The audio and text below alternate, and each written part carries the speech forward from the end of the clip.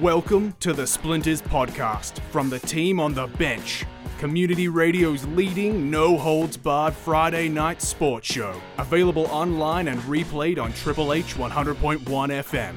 Now, here's your host, the Sultan, Tony Dosen.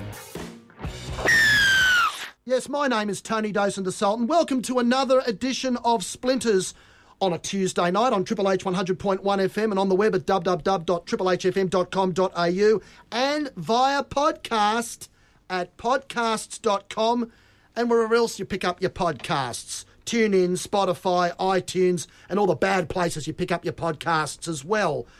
As we started in our first year, just over a year ago on Splinters, we made the pledge to do things that others don't do, particularly when it comes to local sport. After all, it is the radio station of Hornsby and Ku-ring-gai. So, when you have a look at making a difference and touching on the things that the others don't discuss locally, it made sense when it came across my desk that the Berowra Cricket Club is celebrating its centenary this year, and recently, last Saturday week, celebrated that centenary with a lavish dinner at Club Berowra to call upon an individual who you know and have heard of regularly and heard from regularly on other programs on this station. He's an historian, and I was lucky enough to discover a former president of not only the Berowra Cricket Club but the local Hornsby District Association. He's been a Berowra resident and, as I discovered also in my research, a former president of the Brazilian Cricket Association back in the day. These days, he is still a friendly alderman on Hornsby Council. You hear him on other programs. He's just put out a very extensive 2-volume history of the Berowra Cricket Club's 100 years of existence. I speak of Alderman Nathan Tilbury, and it's great to have you on Splinters for the first time to discuss this outstanding piece of work you've put together. Welcome to the program. Tony, thank you very much for having me. It's great to be here, and one of my passions is obviously the cricket club, and the Berowra Cricket Club chalking up a centenary. It's no small feat. 1919 to 2019 is something worth celebrating, and as you pointed out, the Berowra Cricket Club did that. It wasn't a lavish dinner, it was a stand-up finger food, but it was all about the club and teammates catching up with old teammates and celebrating that centenary, which was a fantastic event.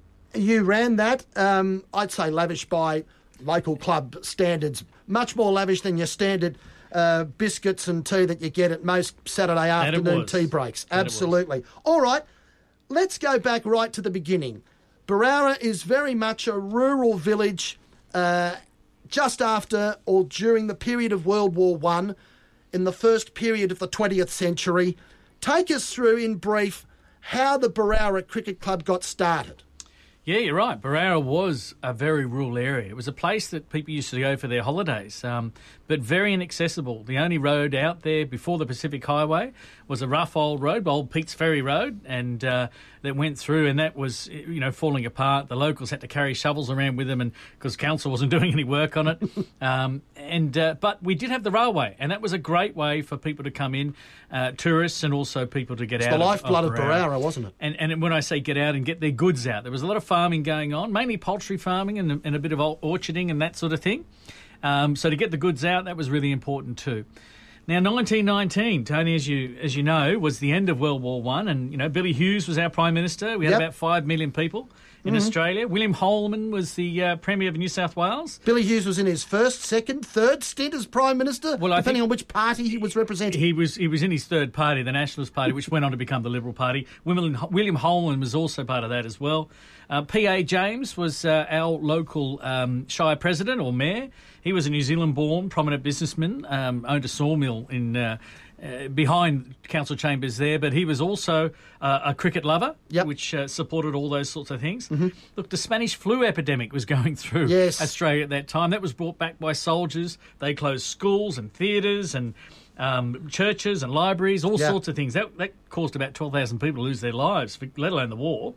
Balmain won the Sydney Rugby League competition. Yes, they did. New South Wales won the Sheffield Shield. Now, in that year, probably the most important sports person was born sports person in our Hornsby Shire. That was Bill Alley. He was born in Brooklyn. He was a boxer. He was undefeated in 28 fights before he was forced to retire after being struck in the head in the cricket nets because he was a mad cricketer as well. A great all-rounder. He went on to play county cricket in England Absolutely, and was a 10 first test matches. And was a first-class umpire, a test match umpire. Ray Bright probably wasn't happy with some of his decisions in that 1977 Ashes series, but he was a fine first-class cricketer and a very good English test umpire. And I say would arguably our best ever for sportsman in the Hornsby Shire. Then in 1916... That's a big call considering who's been produced from this area over 100 years. Well, we got the Matty Dunnings and all those sorts of people. But look, Bill Alley was a champion at what he did. 1916, the hotels brought in what they call the infamous 6 o'clock swill. Yes. And I mentioned that. It was obviously going through to 1919 when Barrera started. Now, the Treaty of Versailles was signed in France, and that brought the end of World War I. Woodrow Wilson, the treaty, Germany having to pay for starting World War I, and we all know how that turned out. That's almost another Wikipedia page. Well, it cost the lives of 60,000 Australians. Yes. And we had 417,000 Australians involved in that. So at the end of the war, when it suddenly finished, and I wouldn't say suddenly, but it was a build-up, but it finished with a lot of Australians overseas. It was a logistical nightmare in 1919 for the government to bring them all back to Australia. But what they did do is they started, the Australian government put together and authorised an Imperial Force cricket team. And the idea behind this, and they toured England where they were to start with, and then South Africa, and I think they might have stopped in Ceylon, which became Sri Lanka, and came back to Australia. And this AIF Forces side was an outstanding side. A lot of that 1921 Australian team that dominated the Ashes, back-to-back Ashes series, led under the big ship, Warwick Armstrong, came from that Forces side. They did, but they were also very colourful, and the newspapers loved them. And so, I mean, all around Australia, they're covering these games. They were very successful. They won most of their matches. They came back and played the Sheffield Shield side. I think they might have even beat the Australian Sheffield Shield champions, New South Wales. And that's when it came upon the government that, look, we need to get our people's minds off the horrors of war, and a great way to do that was sport, and obviously cricket was the number one sport back then, and probably arguably used today. And they really encouraged clubs to reform and form, and Barrera was one of those clubs. They came out of the dust of World War I and the encouragement of the Australian Imperial Forces team and their success. Barrera put their hand up. They put together a club. You're right. They were a very far-flung, remote location. It was a place for holidays, and that's what Barrera was. It was a Sunday cricket match location. And a picnic cricket club, for want of a better term. Very much so. And, I mentioned this to you over the phone, that the Hornsby Council back in the day was not fond of hiring out facilities on Sundays. It was the day of rest. It was the day of church. Barrera got a dispensation. Some would say that hasn't changed. Barrera's got a dispensation, got a dispensation back in the day because they had a church next door. They had to stop as part of the conditions between 3 and 4 o'clock for church. Most of the guys played cards, but if you did want to go to church, you just went up the hill and did that. Now, the earliest record, Tony, was of the Barrera Cricket Club was the 29th of November 1919 in the Cumberland Argus and Fruit Growers Advocate, just before the Advocate started, which did start in 1919, a little bit later. But the snippet states, Hornsby Council granted permission for the Barrera Cricket Club to put down a concrete wicket on the local park, being Barrera Park, which is known as Barrera Oval today, and also accepted the club's offer to assist council's maintenance men to remove the timber off the land. And the reason though that snippet's so important, it just shows that the Barrera cricketers were the ones themselves to form the cricket field. And remove the timber and lay down the concrete slab. Sandstone and the cricket pitch itself. And for those of you of a certain vintage would remember concrete pitches, as I do, that was a real cricket education to play on concrete. Cricket balls broke up very quickly on concrete decks. But they also said it was a bit of almost an attempted suicide if you were to dive to stop a ball on the field. It was quite a rough outfield, and so they were constantly doing work on that. And it was the cricketers themselves. And Barrera's not unique. There were a lot of cricket clubs did that, and that's how you got things done back in the day. Council's budget only stretched so far. Now, the first organised game of cricket was the 20th of December 1919, just prior to Christmas. So we're coming up to the centenary of that very first organised match. We are. And that was the Barrera Cricket Club who played a touring team that came out to Barrera from Girraween. Girraween, that was a touring side in those days. it was a trek to get out there. They must have left very early in the morning and probably came back very late on a Monday morning. Because this is still some areas of Sydney, including Barara, was still horse and cart travelling. Literally. Not much motor vehicles at all. Literally Virtually horse no and motor cart vehicles. stuff. Yep. So in 1919, they played Girraween, and there was a bowler in the opposition called Canary, and he was an excellent bowler. He took 8 for 16 against Barara. And he must have been a very, very good bowler because the previous day he took 9 for 62 in a game for Girraween against Hunters Hill. So he rolled through Barara, but Barara on the field. They had our first game. It doesn't say who won, and I suspect that Canary probably got the goods for his team on the day, but they put the team out. That's the most important thing. Now, the front cover, as you can see, of that book, that is a photograph. I don't think of that very first team. Of volume 1, that is. It's a 2-volume history, just quietly. Well, the second volume's got the current A grade on the front, but this old photograph here is of one of the early teams. I think it's about 1923, I can date that to, and I can get most of the names, which is terrific. But that's the sort of gear they were using. They took it very seriously. They had their own umpire, they had their own scorer, they had their own selector. It was pretty full on back in the day. Now, 28th September 1920, the season after, it was reported that Barker College cricket star Frosberg scored the first century of the summer. He got 110 not out against Barara Cricket Club at Barara Oval. 1922. This is an important event because it was the first refurbishment of Barara Park. Hornsby Council approved the cricketers to do the work again under their supervision. And it says that the work included ploughing over 80 yards and, in inverted commas, chipping the outfield. Ploughing and chipping. You wouldn't see any cricketers do that today, let me tell you. Interesting warm-up, yes. 1925-26, and this is a significant event for cricket locally, but Barara had a very good connection with this. And this is in 1925-26, Northern District Cricket Club was established. The Rangers, as we know them today, in the Sydney grade competition. And they were accepted in the Sydney grade, but they did a lot of work. They had representation from all corners of the local area because they had to convince the Sydney grade that they were worthwhile supporting. They weren't just going to be a couple of years, that this was a real nursery for cricket in the area. And since that date, it's been proven. It was unanimously supported, you'd be happy to hear. They had a lot of members of the council, councillors, the Shire President. They were all part of that committee, and I think a councillor was even president of the original club, and there's certainly a lot on the executive. Two members of that first executive were from Barara. One was a gentleman by the name of Reg Manton. Reg Manton was an off-spinner who played minor county cricket, and he also he lived in Mossman until he got married and moved out to Barara. He had the cricket club loved that because he had 4 sons. But this guy, there's half a team already in future years. He was a fantastic all-rounder, and there's records of him winning games by himself. Getting all the runs and all the wickets, with the other guys just supporting. As you'd expect someone who played minor county cricket, because in that era, we're talking the first quarter of the 20th century, minor county cricket was probably over and above a lot of first-class cricket in most places in the world, including the Sheffield Shield. Well, this guy was quite fit. He kept himself in good shape. He played until he was very, very old. I think in late 60s he played with his sons and father and son after the war for Barara. But at this time he was playing for the Hornsby Club, which won the City and Suburban competition. The forerunner to the Shires competition. In 1924-25, and that team then went on to become Northern Districts grade. That was the club, if you like, that morphed into the grade club. Reg Manton was a member of the second grade. And they also had a gentleman by the name of Charlie Wolfe, who was a farmer down at Barara. And those two gentlemen were charged with representing the club from the Hornsby area to the Hawkesbury and finding cricketers like Bill Alley, who we mentioned earlier.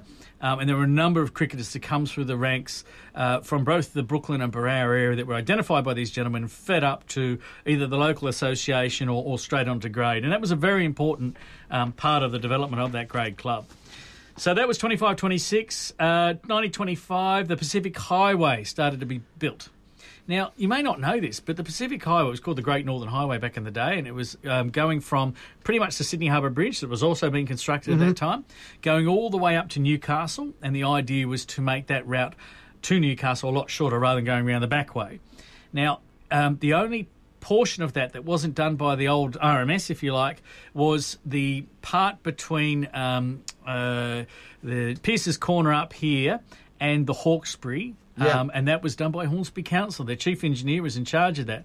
But what that actually did, it brought hundreds, if not thousands of workers to the area, and a lot of them were in camps in and around Barara. So there were people who participated in the games, there were people that participated in watching those games and brought, money into because the area. there was still the rural feel of Barara and a lot of these parts of northern Sydney at that time, because the road being built, the Great Northern Highway, which became the Pacific Highway, there was dirt roads and still horses and carts in these parts. It was still hard to get out there until they actually sealed it. I think they finished it in 1930 and sealed it in 1932.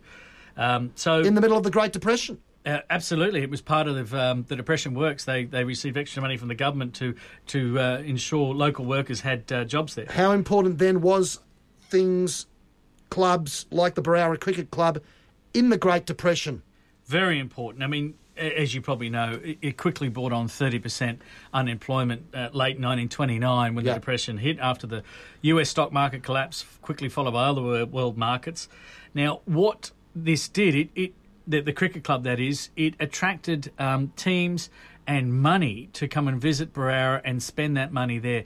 A very important part of the day of cricket at Barara was the kegs that were rolled out. There was no pub, there was no RSL, there was no bowling club, there was nowhere that sold alcohol legally anyway in Barara. So the keg, having a cold beer, it was set up in the shade or under a tent, and it was cracked probably about 11 o'clock. But just after ball one. but it brought income in. It was sent down by Somerville Store or the Hornsby. The Somerville Store were sending goods to the Barara General Store, and in that shipment, it came by rail, came down the kegs as well. And they were rolled from the station to Barara Park. A very simple funding model. You had to sell grog at games to keep not only the club going, but also the township going. It brought a lot of income, but also a lot of players and the supporters stayed overnight in the guest house in Barara, in the houseboats on both Barara and Cowan Creek. They left money everywhere, and it was very important, that income, to get Barara through that very difficult period of, post-1929. A cricket-led Depression. Survival, a cricket-led recovery. Absolutely. 1926-27, just after the season after, the summer after Northern Districts were formed, the Hornsby Ku-ring-gai Cricket Association was formed, which went on to become the Hornsby Ku-ring-gai and Hills District Cricket Association. Which we know of today. Which has about 4,000 cricketers. Now, that was formed, local clubs like Normanhurst, St Ives, Kenthurst, Glenorrey, Hornsby, they all affiliated, but Barara didn't. Now, the point that you made earlier, Barara was still seen as very remote. To get out to their away matches and for other clubs to get into Barara was quite difficult. And you were telling me a story in the green room, remarkable how the Barara club would set themselves up for an away trip. You want to talk about teams getting on buses in the modern era and going on tour? Well, this tour happened every second week. It did. That's when Barara finally affiliated post World War II with the Hornsby Ku-ring-gai Cricket Association. There wasn't a lot of vehicles around, and most people didn't own cars, and they got around by train, as Barara was, fortunately on the train line. But when they needed to get a cricket team, or a sports team for that matter, the rugby league team was playing at that time, the first precursors to the Wallabies. They were called the Canaries because they had gold jerseys. Yep. They jumped in the truck and went down to Brooklyn, or they went out to... a truck? Literally in the back of the ice truck that wasn't used on a Saturday or a Sunday, and it was pretty full, and they would go out for and their a rough away ride, match. let me tell you. Well, it was part of the fun and the adventure, going out there to play sport, and going across the ferry or going around the gorge, for out to Glenorrey or. I can imagine sitting in a truck going around the Galston Gorge at that 90 degrees and. Yep. Unsealed roads and a lot of the way as well, but. But at Barara at that time, in 26-27, when the association was first formed, did not affiliate for those reasons. The other thing that allowed is that the good players that were coming from Barara did play with clubs like Hornsby, and a lot of Barara players went on to play with Hornsby. Then they played the Sunday picnic match with Barara. Yeah. So they kept their good players. They had a very good standard of cricket. Well, that connection to Barara still rings true with all of Barara's sporting clubs today, and it started with this, didn't it? It did. Look, Barara Cricket Club was the first sports club. Tennis was played pretty early as well. but cricket by far was the most popular sport. What happened during those matches as well, and it was pretty tough times during the Depression, as you pointed out, and, you know, being a poultry farmer with the price of eggs really going through the floor, you know, you're relying on your orchards to produce fruit, and the but prices that's not there all are year down round. as well. You know, they took a bit of tourism money. You know, they were really, really struggling and working 7 days a week and probably, you know, 18 hours a day, really have their kids working rather than going to school. It was tough. But what they did, the entire village stopped what they were doing on a Sunday for the cricket match at Barara Park with their local team, and they went down there. They socialised. The Progress Association talked about their next project. They obviously had a few beers. The women got together. But it was important for the psyche of the town to get through these tough times. And the importance of that, it was really important. They had the hall directly across the road. Unfortunately, it burnt down in 29. But for that period, for the first 10 years, they'd have events in the hall and, you know, play cards or whatever, you know, watch a film in the hall after the match and have that social part of it, which, again, very, very important that time of year. A few of the early cricketers there, and a lot of people think it was the orchard farmers and the poultry farmers that started. Yes, it was, but it was also the fettlers, the railway workers. Yes. Built the railway first of all, then stayed on to maintain it, and they didn't, you know, have the weekend closure for track work back in the day. They did this while the trains were going through. Absolutely. And as a result, there was a few accidents and too. took their lives literally in their own hands because you never know when a train was going to come around the corner. A lot of fettlers, and there were about 50 families living in tents between Hornsby and Brooklyn, were living along the line, and they were given some land, and the tents had wooden floors. They had maybe some chickens out the back and some fruit trees and herbs and spices, and the water tank, the water train would come along and fill the water tank up, and it was a community. And they had kids running around. They had the highway on one side and the railway tracks on the other. You know, it was pretty hairy stuff. But these were tough men. And these are the guys that Tough families. That really underpinned the Barara Cricket Club back in the day. And you say families, and Barara has always been known, especially today, as the family club. But in that photograph, you can see that early photograph, there's a number of family members. You've got Charlie Barnett Jr., and Charlie Barnett Sr. sitting next to each other. And you've got at the front here, you've got Percy Brennan and his two sons, Carl Brennan and Lyle Brennan. You know, the families, even in that first photograph, and a lot of the descendants of those people in that first photograph also went on to play for Barara, and that still happens today. And I've got a chapter in there about the family members that, you know, played for Barara at the same time or going back through through the different period over the 100 years. Now, taking us through then from the Depression, Barara had established themselves by the time we got to 1939 and World War II. Yeah, well, it was 20 summers they had between 1919 and 1939. World War II did bring the end to a lot of sport, not just at Barara, but right across Australia. The Hornsby Cricket Association did stop. What didn't stop was Sydney Grade. That did keep going. The Sheffield Shield kept going. But most sporting organisations stopped. Sydney Grade Rugby League, as you would know, Tony, that kept going as well. They kept going. And that was important. It was important for people to have a normality, to keep... race meetings kept going as well. Yeah, but obviously there was a lot of people signing up, and I think in the annual report in 1939-40 for the Hornsby Cricket, they had a list of, you know, it was about 150 names of players that were playing the previous summer that had then enlisted. And, you know, you take that many players out of an association, you know, you just can't continue. And I don't think people wanted to. They wanted to focus on the war effort, and they had their top-tier sports to follow and take their minds off things, and that was the way it went.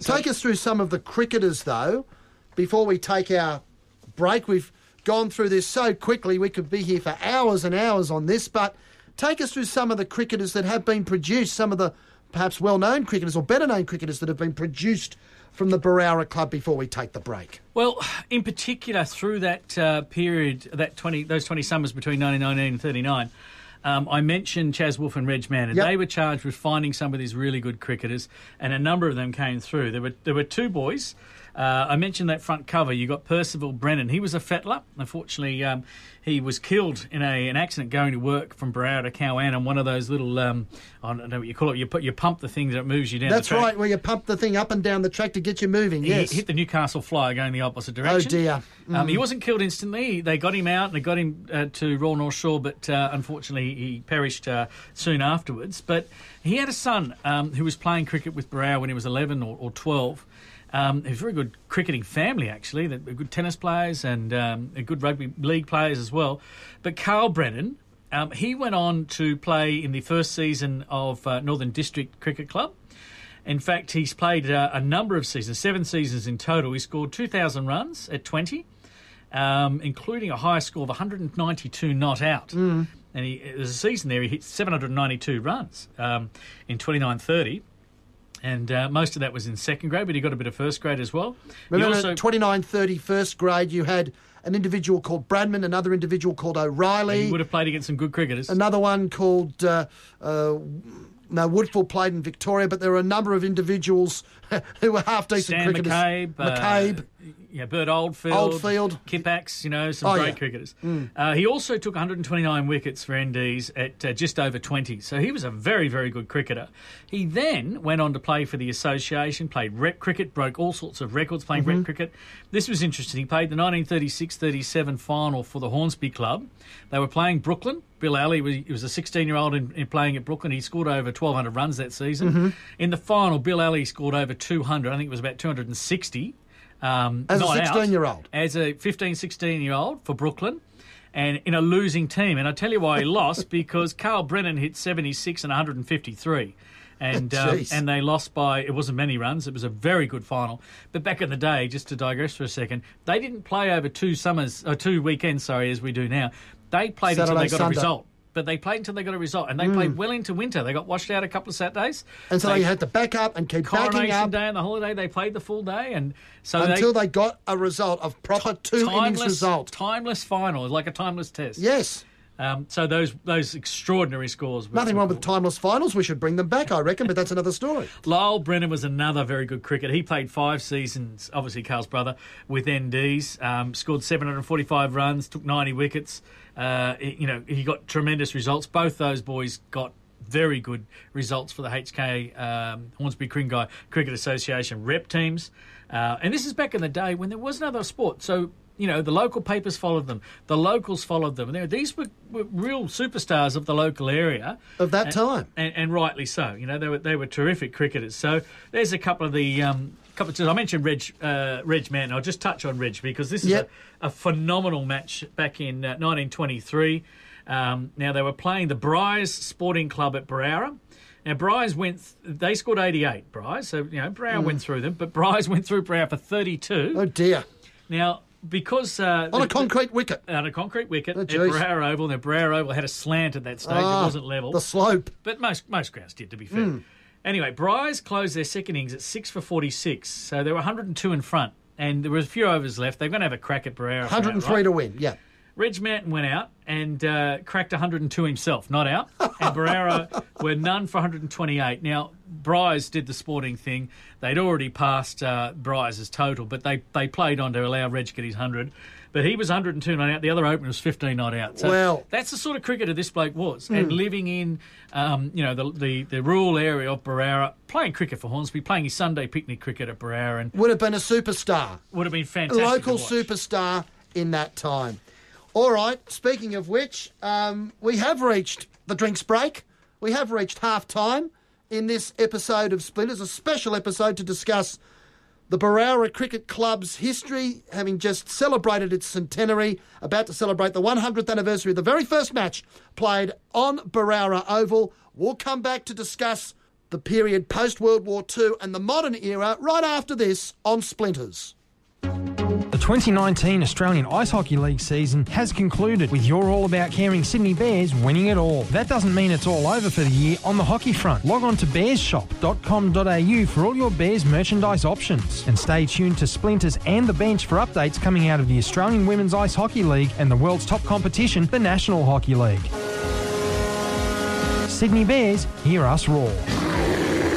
Sponsors of Triple H.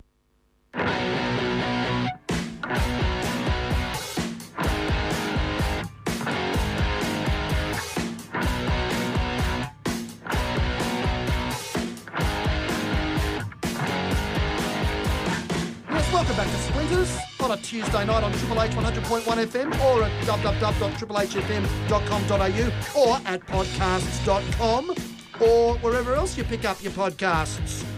Spotify, iTunes, TuneIn and all the bad places you pick up podcasts as well. My name is Tony Dawson, the Sultan. I'm delighted to have Councillor Nathan Tilbury with me discussing the history of the Berowra Cricket Club. It's just turned 100, about to celebrate the centenary of the very first match played on Berowra Oval in December 1919. He's put out a magnificent history, 2 volumes of the Berowra Cricket Club Centenary Edition, which he launched at their recent centenary dinner. Let's pick up at the end of World War II. We got to 1939 and then Hitler marched into Poland, and then the world was plunged into war for the second time in the first half of the 20th century. We get through that period where things get shut down, and we go to 1945, 1946 into 1947 after the war. People are still doing it tough. Rations are still on. Take us through how and where the Berowra Cricket Club regathered itself post-World War II. It was not easy for a long time. Well, it wasn't, and it's a bit like the end of World War One. And you talk about how we were doing it tough in Australia. I can tell you in the UK they were doing it much worse. Absolutely. And there was obviously a lot of Australian servicemen in the UK, and once again they put together a team made up of servicemen from across the Air Force, the famous Navy AIF forces victory tests of 1946 or 1945. Keith Miller giving the grandstands of Lords a dusting in one of those victory tests was memorable. He was the champion young fella coming through. They had Hassett, another of established players before the war, who obviously came out to play, and the English crowd knew them. But they had this guy with the the long hair and the big broad shoulders and the fast bowling and the big hitting batting, cavalier batting that he had, and the partying, and he was great. It was just what they needed. Obviously, they were playing against the English team or various English teams, including a couple of unofficial test matches they played. The victory tests. Once again, they travelled back to Australia via places like Sri Lanka and were playing tests there. And in South Africa, I think they went to again as well. They were very successful. They were a bit worn out by the time they got back to Australia, and the results weren't so good against the Sheffield Shield teams. I think they probably had enough after about 8 months of touring.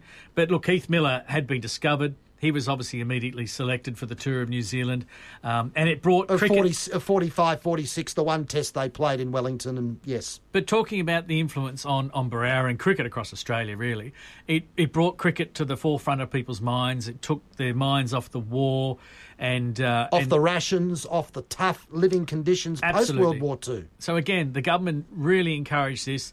Now, Berowra was a little bit slower. Obviously, they had a lot of people to come back still, and Berowra was still only a very small community of about 500 people. So they didn't form immediately. They did form in 47-48. And in fact, going back to that first rugby league team, the Canaries formed, and a lot of the Canary players that were playing rugby league for Berowra cricket in the summer. would play cricket in the summer. You know, guys like Arnold Hamilton. He was the famous local boxer, very famous sportsman, all-round sportsman again, like Bill Alley. Yep. Joe Foster, part of the Foster family. These guys were great sportsmen, great community people, and they really helped get the place back on its feet, and that's what happened. Berowra Cricket Club first put its team in when they finally affiliated with the Hornsby Kringai Cricket Association in 47-48. They put a B grade team in. Yep. They were quite competitive. They had a number of players who were local. They had a few players coming into Berowra that were supporting the team as well. And that's what a lot of people forget. It was only one team they were only able to get one team together in that aftermath, those first few years after World War II. That's how tough it was. Well, the second year, in 48-49, they did get a second team up. It was a lower grade C grade team, a lot of younger players. That B grade team went on and won their premiership in that second year. which was a terrific achievement. Now, this is before even the clubs had colours. The local equivalent of Western Australia winning the Sheffield Shield in their second season at around the same time. Yeah, it wasn't quite the A grade, though. It was the B grade. But look, it's good competitive cricket. Yep. Barrera had some very, very good cricketers. Reg Manton, we talked about him earlier. He was playing with his son, and he was a big backed up contributor. after the war. He got a stack of wickets, and he must have been late 50s, early 60s, but he could still play. He kept himself in shape. His sons could play. And they really Reg in particular, propped up that B-grade team. Arnold Hamilton was a fiery fast bowler and a dashing batsman. Which fast bowler isn't fiery? He was an Aboriginal gentleman who came down when they evacuated the Gulf of Carpentaria, and for some reason the family chose to live in Barrera. And I tell you, the Barrera community were pretty happy about that because he and his brothers and sisters were terrific sports people, and Arnold in particular, probably give Bill Ellie a race for the finest sports person in the local area. Put it that way, if Arnold Hamilton was around today, he'd be a first-grade star pushing into possibly higher honours. He was great at everything. He was great at tennis. He was great at boxing, as we mentioned, and nearly went to the Olympic Games, and he fought Tony Madigan. He was a rugby league player. And, of course, for those who don't know Tony Madigan fought Cassius Clay for Olympic gold in Rome in 1960, lost on points, but always had the respect of Cassius Clay when he became Muhammad Ali. And as I mentioned prior, these guys were local heroes. The local area knew their names. They followed them. They greeted them in the street. They recognised them. And, sport was a very, very big thing post-World War II. The local paper really followed these characters and followed them every week and had something in there every week. So Barrera pretty much put in that one team, but there was a problem. And Barrera Oval was in terrible shape. So much so that they had teams that refused to play there in was it almost 49, condemned? 50. I understand it was almost condemned as a was. Sporting venue. It was written off for 2 summers that Barrera didn't field a team. But what the cricketers did, they spent their time fixing the ground up. And they did. And in fact, the association and a report said something like 52, 53, it said something like, Barrera Oval came back on with the local club, and when the grass fully covers the area, it will be one of our finest grounds. But a lot of hard work, manual work, ploughing, done by the seeding. The cricketers did it Still themselves. Doing it after World War II. And, they couldn't get a team up because they didn't have a home ground, but that's what they did, and they got it right. They went on through the 50s, pretty much putting in one team, but they had their first A-grade team. And again, they didn't disgrace themselves. They were very competitive, played very well, and there weren't too many teams like today that wanted to come out to Barrera and play Barrera because they felt like they were playing the entire village when they came out. And oh, yeah. And a lot of that still comes through today, as you know, calling games of rugby league at Waruna Street. It's the same thing at Barrera Park. It's the closest thing you can get to playing a country town still in metropolitan Sydney in whatever sport, so it doesn't surprise me given the history. Barrera also went through some pretty tough times. There were talks of affiliation with other clubs. I mean, in 2 occasions, Barrera Cricket Club nearly affiliated with Mount Colah Cricket Club. And that would have been the end of Barrera as Barrera. End of the colours, end of the history of the club as we know it. It would have been a very different book, I tell you, Tony. Might have only been 1 volume instead of 2. In 1992, I think it was, Tony, the vote, the second time they nearly amalgamated. 1992, this is the other thing too that a lot of people don't forget now, given that the Barrera Club is relatively thriving. We'll discuss the future before the end of the program, but that 1992 close scare was about as close as it got to being all over. Stumps. Well, they needed, time. As per the Constitution, they needed 75% of the votes. Now, the people that didn't want this to happen, the members that didn't want this to happen were the Life members. And they were all wheeled out, and they all voted against it. They got about 73%. The Life members got it over the line. However, the following summer, who plays each other in the A-grade final, do you think? Barrera and Mount Colah. Of course. It just goes to show when it doesn't go their way, they decide, okay, so be it, let's get on with it. And they both reinvent themselves and become very strong clubs. So in so many ways, it's very good that we don't have just one strong club. We've got 2 strong clubs as a result of that failed amalgamation, which, in a lot of cases, in a lot of sports, is a good thing sometimes when it doesn't go through. And the Life members knew that, of course, and they made sure it didn't happen. Indeed. Now, Barrera had a very lean period Not so much for premierships. They were winning lower grade premierships. They were winning junior premierships. There's some very good juniors coming But through. lean period for numbers. Yes, numbers, but also for A grade premierships. They played in, I think it was about 7 finals and lost every one. They even won one on first innings and lost And got it beaten outright. in a very close match by about 3 runs. Their hearts were broken so many times. They won minor premierships the days before semi-finals, and they only had the final, and they were beaten in the final. When the top 2 passed the post, played a straight-out final, that was it. It was heartbreaking. But what did happen is a lot of the juniors came through. The nursery was very, very strong. And in 1993-94, you had a A-grade team that was made up of only juniors, and there was one older guy in there. It was a gentleman by the name of John Hopkins Sr. He played for a number of clubs, although he was a Barrow junior. Yep. That came through back in the day, and he was involved in a number of different sports. But he led a very young team. He wasn't captain. One of the young guys was captain, a gentleman by the name of Cole Davenport. And they went on to beat Mount Colah in the final. The old rivals again. In the final at Story Park and take out the premiership for the first time ever after all those failed attempts from generations before.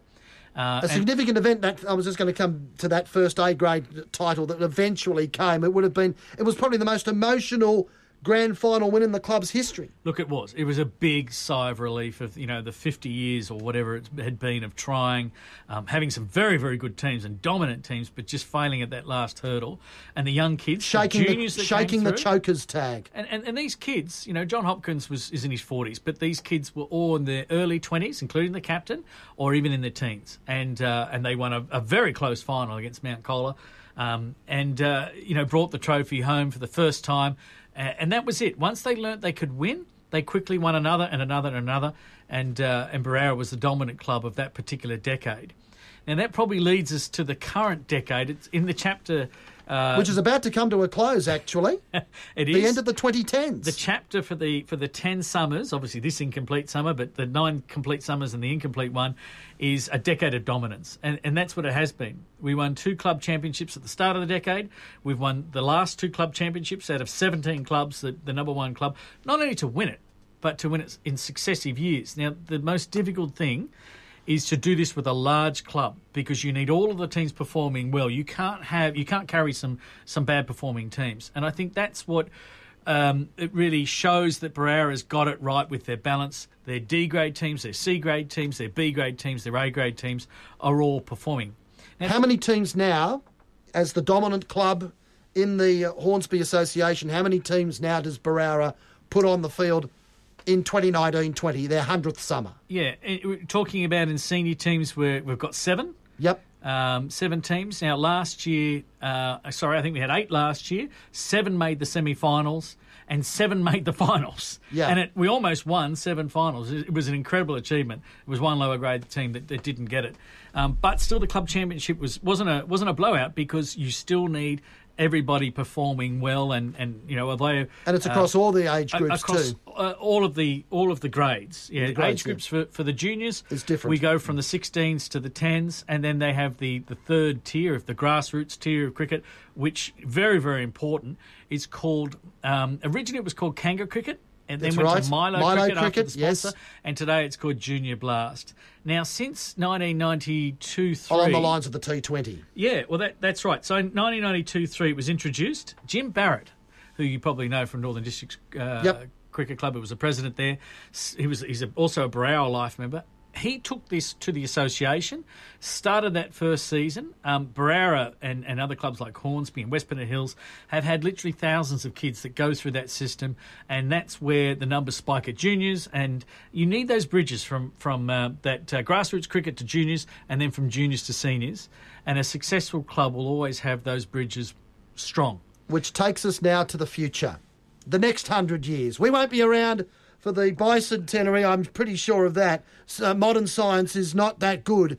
But you are telling me in the green room before we went to air to record this episode that Barrow have already looked down the track to not just the next year, but the next 10, 20, 30, 50, 100 years to try and ensure that not only they survive but thrive given the changing demographics of the area, the fact that Barrow has now gone from a rural township to pretty much an urban suburb, like most urban suburbs in Sydney, with the usual mod cons. There's all the distractions of modern 21st century living, electronic gadgets here, there and everywhere, the internet, phones with just about anything and everything as a lure away from getting out and about and being involved in sport and other physical activity, not to mention the demographics of the different cultural groups that have no cricketing background at all that now live and settle in these parts. And the cost of playing sport these days, you're playing on turf wickets, your registration fees are not insignificant. You're talking $300 plus your uniform, plus your equipment. It is quite an expensive thing for a parent or a young cricketer to fork out each summer. Now, we were talking about this, and we were talking about how the Barara Club had future-proofed itself against unforeseen circumstances, costs being one of those. And to let you know, Tony, that the club now has had sponsors for over a decade. A lot of sponsors I signed up when I took over the running of the club. They're still with the club today. We get income from sponsors up to $13,000 a year. And these are sponsors well, that that's haven't like been gold, isn't it? Look, you really can't take that for granted. And these sponsors have been with the club for the last 10 years. These aren't one-offs. These are, long-term people that are there, and they line up to do it again. The end of the season, the club lines up and says, let's have a review. Were you happy? Let's, bring this in next year and do a review to ensure everybody's content. And they're all local businesses, by and large. All local businesses. The club ensures they are adequately recognised and supported. Support those who support us, very much so. And we've got a dental clinic. We've got an electrician. We've obviously got the local RSL and the local pub who would compete normally, but somehow the club balances that. And alternate Saturdays they share events such as presentations or the 100th dinner or whatever at the different venues and share the love. So that's really important. That subsidises fees. That subsidises uniform, or the sponsors' names on the uniform. But most importantly, it provides funds for upgrading of the facilities, to bring those facilities to the level that they need to be for a growing club. To meet Cricket Australia, Cricket New South Wales standards. Now, whether they be practice facilities such as the nets at Marina Street or the nets in the two schools, which the club has upgraded in recent years, whether they be the BRFP facility at Marina Street, which Andy Patterson through the Wallabies led, the cricketers contributed to that and have presentations there and have facilities such as storage and the change rooms that they use and enjoy as part of four of the major sports clubs in Barara that work well together. It's not just we're the cricket club, it's just about us. No, we're a community. And the club is very much a community club. We talked about those bridges going from Milo to juniors and juniors to seniors. They've solidified that. They have the A graders that go down and run the Milo clinics of a Saturday morning. They don't like getting up too early, but they'll do that because they really enjoy putting back into the club. They have a roster system that does that. Not many clubs do that. No, and that's really important to ensure that these kids from grassroots can look up to these A graders and see this is what I want to be when I go through the system. Because frankly, not everyone's going to be able to be a Steve Smith. Not everyone's going to be able to play Sheffield Shield cricket or T20 cricket for the Sixers or the Thunder or Test cricket or one-day international cricket. That's the absolute apex of the game. But underneath that apex, there has to be a whole bunch of grassroots players, and local kids have to look up to their senior players in their own club. Local idols, absolutely. Yes. So as they did back in the early days. So the fact that the seniors are putting back into that grassroots, there's a number of senior players that have no affiliation with a junior age group, but they're coaching them. The A graders train with the D graders and everything in between. They all drink together post-match and post-training. It is a club. It is not a silo of A grade team and the rest. It's not a silo of the juniors and being separate. It is one club. It is the community club. It is, the Bush Telegraph puts in the results, and I know the committee's interested in seeing those results and, photos of the local team, and all of that's really important. So you can't see yourself in a silo of a team or individual. It's a team sport, obviously, but a team or even a senior part of the club. Or it's even one club. Absolutely. And one club with the best possible facilities, with the cheapest fees in the association, as I mentioned, because it's underwritten by sponsors, that you can see the photograph of the A grade in the cover there. They're all in the one uniform. That's the cover of Volume 2 of the You can tell they're from that edition. team. 10 years ago, they would have had a mismatched uniform. They would have had different caps. You know, it would have been a shambles. And to be fair, that was most clubs. And most clubs have followed the Barara way. They all have the training shirts together and the training shorts like a local rugby league team. Yep. All of that. So everybody, identifies with the Barara club, and it is important not just to continue that culture, but also to keep the numbers high. We've got 10,000 people in Barara. You need a big club. You need to make sure that anybody who wants a game of cricket gets a game of cricket. I know the club doesn't turn away anybody, and if they get How important is that in the philosophy of the place? Oh, absolutely crucial. To ensure because that some clubs do knock players back if they can't fit in or if they don't have enough teams. Sorry, can't get you in, and we've taken clubs from other clubs where that's happened, and we'll just say we'll find a way. You want to play, we'll find a way for you. Okay. And everybody accommodates that. So that's really important. That culture now is in stone, and it automatically happens. And I think that has really future-proofed us for the next decade. Barara Oval, as it's now known, of course, has been joined in Barara by Wairina Street, which is a fairly modern phenomenon. It was only put together in the 1970s. We've called from there so many times. It's now even hosting major events for the association. The Hornsby T20 Finals Day is going to be played at Wairina Street on Sunday the 8th of December, which is a few days after this goes to air on Triple H. Look, it's such a part of the community down there at Wairina Street, and it's not a football ground, it's not a cricket ground, it is a sporting facility that, as you would know, it's got netball courts on the far side, it's got a small soccer field up the top, it's got the rugby league field in winter, it's got the cricket field in summer. And it's got great facilities that the community themselves have delivered, and they've got ownership for that. They've got a great community facility on top of the change rooms. Which we've called from. And, terrific place it is too to call from. They've got the kids' playground. There are even plans to further enhance that. But, the club, and all the sports clubs, I should say, in the community are very, very proud of the facility there, and it is top-notch. What about, though, the traditions that Barara Oval has, though, as the founding place? That is still used. It is, and quite often we get other levels of cricket sniff around that Barara Oval because it is seen as the premier ground for the association, and Barara is extremely proud of it. Despite Wairina Street being a ground equal in facilities, even if it's not equal in tradition. If you're comparing Asquith Park with Barara Oval, there are a lot of people that say Barara Oval is a better facility, and hence Northern Districts have been known in past years to sniff around to see if they can get that as their number 2 ground. That will never happen. Barara, as I mentioned before, the members cleared that ground with their own picks and shovels and blood, sweat and tears back in the day. The association is very, very proud of that. And, over the years, the association and the Barara Club have worked very closely with council to ensure that, that facility is as good a facility as it possibly can be. So no hope of NDs ever getting onto Barara Oval in the future? Not as long as I am here breathing, Tony. And look, if I'm not, I know there'll be other cricketers there that will fight tooth and nail. Look, it will remain a cricket field, but it is so important to the cricket club to see that facility and have those juniors driving past it and saying, one day I want to play there. Now, you mentioned, and we've mentioned, this 2-volume history that you've put together. From the Northern End, it's called. From the Northern End, it's called. From the Northern End. Now, tell me a little bit about the hours you put in for this.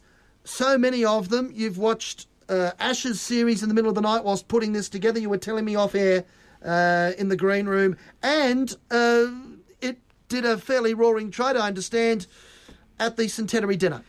It's actually about the 5th print of this book, but I hadn't done one for about 9 years, so I've put in the last 9 years and rewritten a lot and got a lot more new information about those between the wars period.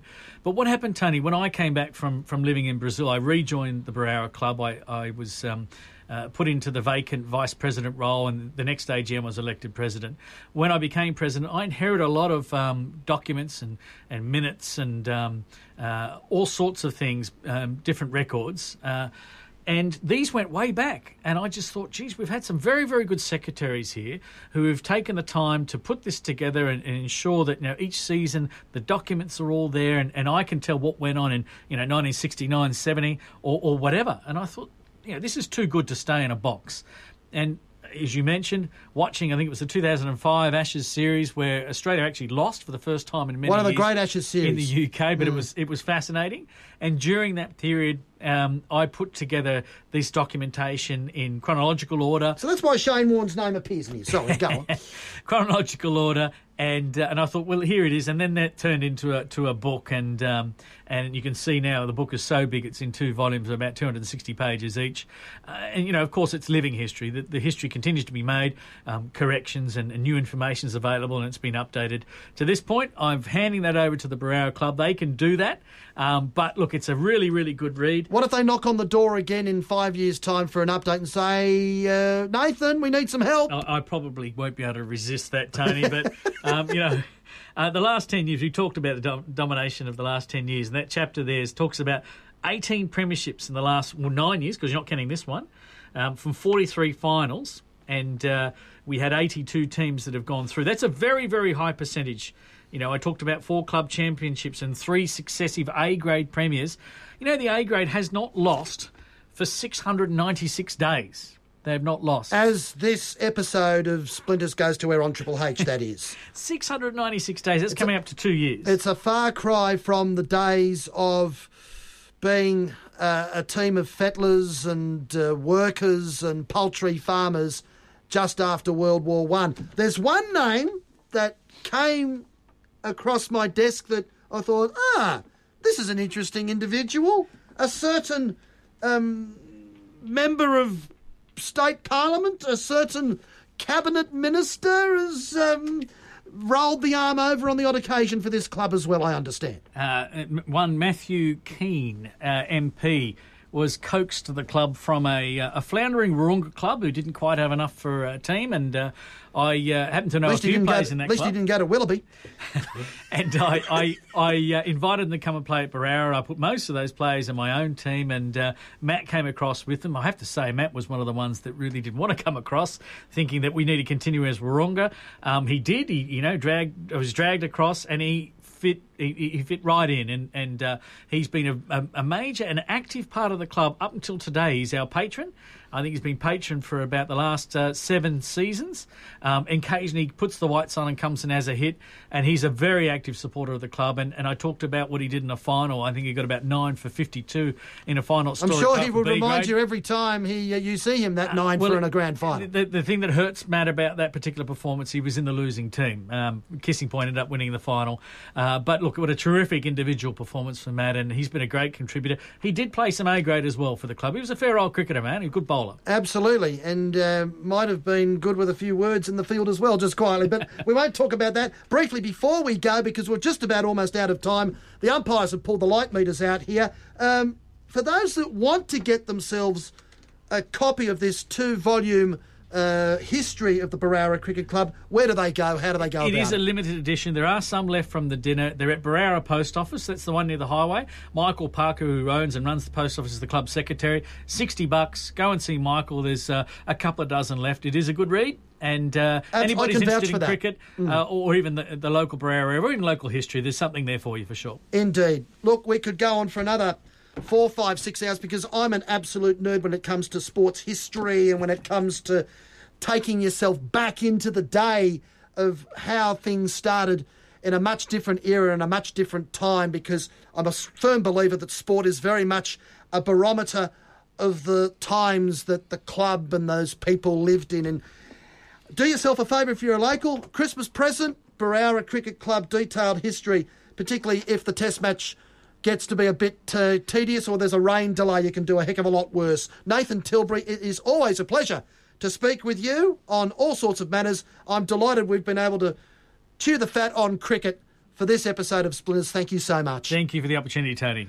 That's it for Splinters. We'll be back next Tuesday night where we talk modern cricket, Big Bash League preview for BBL 9, led by Matt Mears and a whole gang of experts to go through BBL 9 next Tuesday night at 8 o'clock on Splinters. Until then, be good or be good at it. This is the Sultan, Tony Dawson, saying goodbye.